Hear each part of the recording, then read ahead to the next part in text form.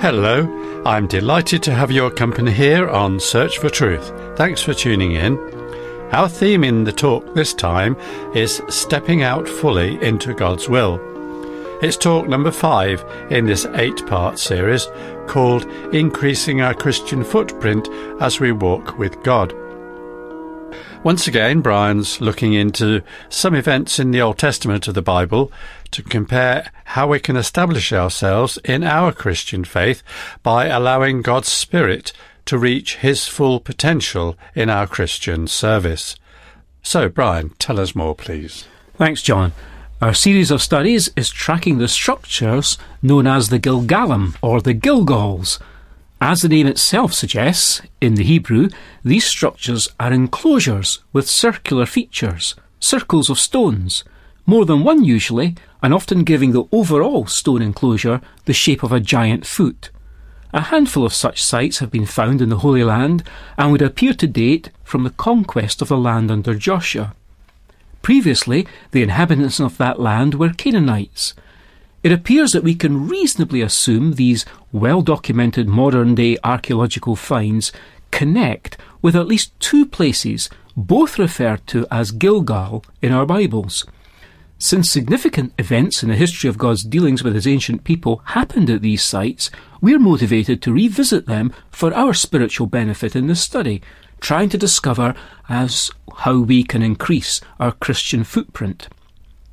Having first featured the northern Gilgal, mentioned in Deuteronomy, which must have been close to the site of Jacob's encounter with his brother Esau, we've moved now to the Gilgal site nearer to Jericho, which served as the first base of God's ancient people in the land that was formerly Canaan. It was here the people under Joshua's leadership rolled away the reproach of Egypt as they renewed the rite of circumcision associated with the covenant God had made with Abraham, when affirming His promise of this very land to Abraham's descendants. It was here, you remember, that they'd set up 12 stones taken from the dried-up Jordan riverbed. There's every possibility they were set up as a circle of stones to serve as a memorial of how God's hand had been with them in the river crossing. So this particular Gilgal was where Israel came to first remember and then renew their commitments to God. I suggest we now stay with this same Gilgal, for it seems to have been this site which features in the Bible's narrative throughout the days of Samuel, Saul, David, and even into the times of Elijah and Elisha. We meet it again, as we say, in the life of Samuel, where we read from 1 Samuel chapter 7, "Now Samuel judged Israel all the days of his life. He used to go annually on circuit to Bethel and Gilgal and Mizpah, and he judged Israel in all these places. Then his return was to Ramah, for his house was there, and there he judged Israel, and he built there an altar to the Lord." Samuel was a good judge. He worked faithfully and lifelong for God, but unfortunately his sons were not made of the same stuff that he was. The people saw this too, and they asked Samuel to appoint a king for them, so they could be just like the other surrounding nations. This request displeased Samuel, as he knew their motive was deeply flawed. God didn't want His people to be just like everyone else. After all, they were the people of the holy God of heaven. God softened Samuel's disappointment, explaining to him that the people were not rejecting him, but rather it was God they were rejecting from being their supreme ruler. However, very graciously, God was going to grant their request. It was at this time in history that God directed Samuel to a young man called Saul. After making it clear to Samuel that Saul would be the first king, we read in 1 Samuel chapter 10, "Then Samuel took the flask of oil, poured it on his head, kissed him, and said, 'Has not the Lord anointed you a ruler over his inheritance? When you go from me today, then you will find 2 men close to Rachel's tomb in the territory of Benjamin at Zelzah, and they will say to you, the donkeys which you went to look for have been found.'" This was the first of 3 promises Samuel gave to Saul that morning. They took the form of 3 signs that he was to look out for, and they'd all happen that same day. It was surely intended that this would give reassurance to Saul just as he was about to enter into this new phase of his life. The responsibilities of becoming king would obviously be very intimidating for him.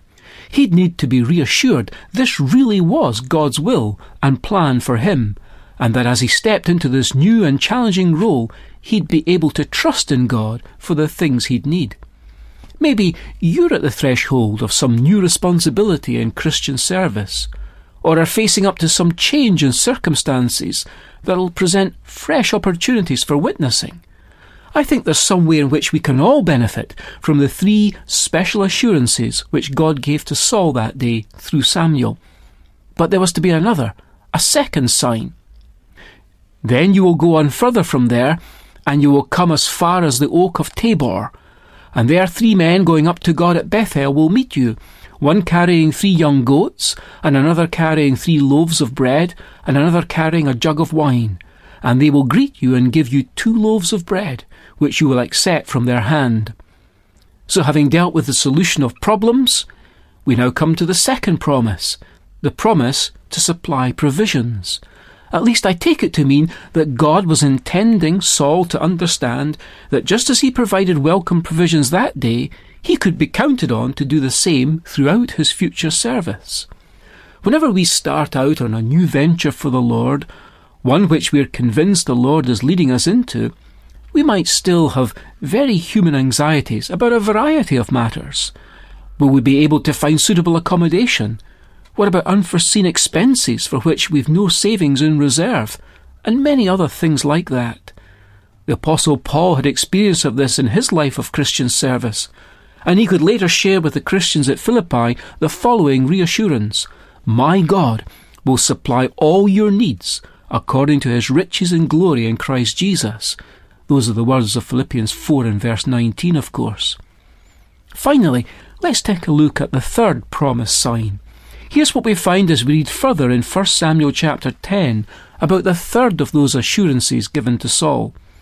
"Afterward you will come to the hill of God, where the Philistine garrison is, and it shall be as soon as you have come there to the city that you'll meet a group of prophets coming down from the high place with harp, tambourine, flute, and a lyre before them, and they will be prophesying.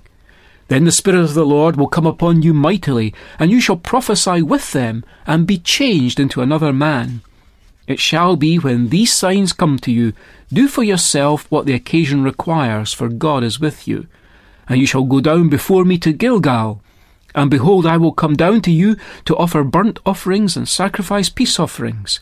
You shall wait 7 days until I come to you and show you what you should do." Then it happened, when he turned his back to leave Samuel, God changed his heart, and all those signs came about that day. When they came to the hill, there, behold, a group of prophets met him, and the Spirit of God came upon him mightily, so that he prophesied among them. It came about, when all who knew him previously saw that he prophesied now with the prophets, that the people said to one another, "What has happened to the son of Kish? Is Saul also among the prophets?" A man there said, "Now, who is their father?" Therefore it became a proverb, "Is Saul also among the prophets?" So this third sign brings to us the promise of power being sent from God to enable Saul to serve the will of God. You know, when we look over all 3 of these signs, here's what we notice. They take us to a hill, a tree, and a tomb. And where else can we look but to the hill of Calvary and the tree of Golgotha and the empty tomb of the now risen Saviour? These are the sources of all our reassurances in service for him today, even the knowledge that problems will be solved, provisions will be supplied, and power will be sent. Shortly after Saul's return, Samuel introduced him as their new king. Some worthless men didn't honour Saul with a gift, but rather sneered that he wouldn't likely be able to deliver them. But it must have been so much more encouraging for Saul that valiant men whose hearts God had touched went with him. Isn't that a great description? I hope we'll be found in the ranks of those who become valiant for God because he's touched our hearts. Saul was soon called into action. The Ammonite king thundered his threats against the city of Jabesh Gilead, and they agreed to an ultimatum. The Holy Spirit energized Saul in response, and he led Israel to victory against the enemy. This turn of events won over Saul's doubters. And so we read in 1 Samuel 11, "Then the people said to Samuel, 'Who is he that said, Shall Saul reign over us? Bring the men that we may put them to death.' But Saul said, 'Not a man shall be put to death this day, for today the Lord has accomplished deliverance in Israel.' Then Samuel said to the people, 'Come, and let us go to Gilgal, and renew the kingdom there.' So the people went to Gilgal, and there they made Saul king before the Lord in Gilgal. There they also offered sacrifices of peace offerings before the Lord, and there Saul and all the men of Israel rejoiced greatly. So they renewed the kingdom at Gilgal." How fitting that it should be at Gilgal. Gilgal, after all, was where the people of God came to renew their commitments, in this instance to Saul and to God's purpose through him. So what's the message for us? In this instalment of events, based around one of the Gilgals, we're challenged to step out in full obedience into all the will of God for our lives, claiming biblical assurances and overcoming our own doubts and perhaps those of others. Have thine own way, Lord, have thine own way. Thou art the potter, I am the clay. Mold me and make me after thy will. While I am waiting, yielded and still. Have thine own way, Lord, have thine own way. Search me and try me, Master, today. Whiter than snow, Lord, wash me just now. As in thy presence, humbly I bow. Have thine own way, Lord, have thine own way. Wounded and weary, help me, I pray. Power, oh power, surely is thine. Touch me and heal me, Saviour divine. Have thine own way, Lord, have thine own way. Hold on my being, absolute sway. Fill with thy spirit, till all shall see. Christ only always, living in me. Thanks, Brian, for your interesting talk.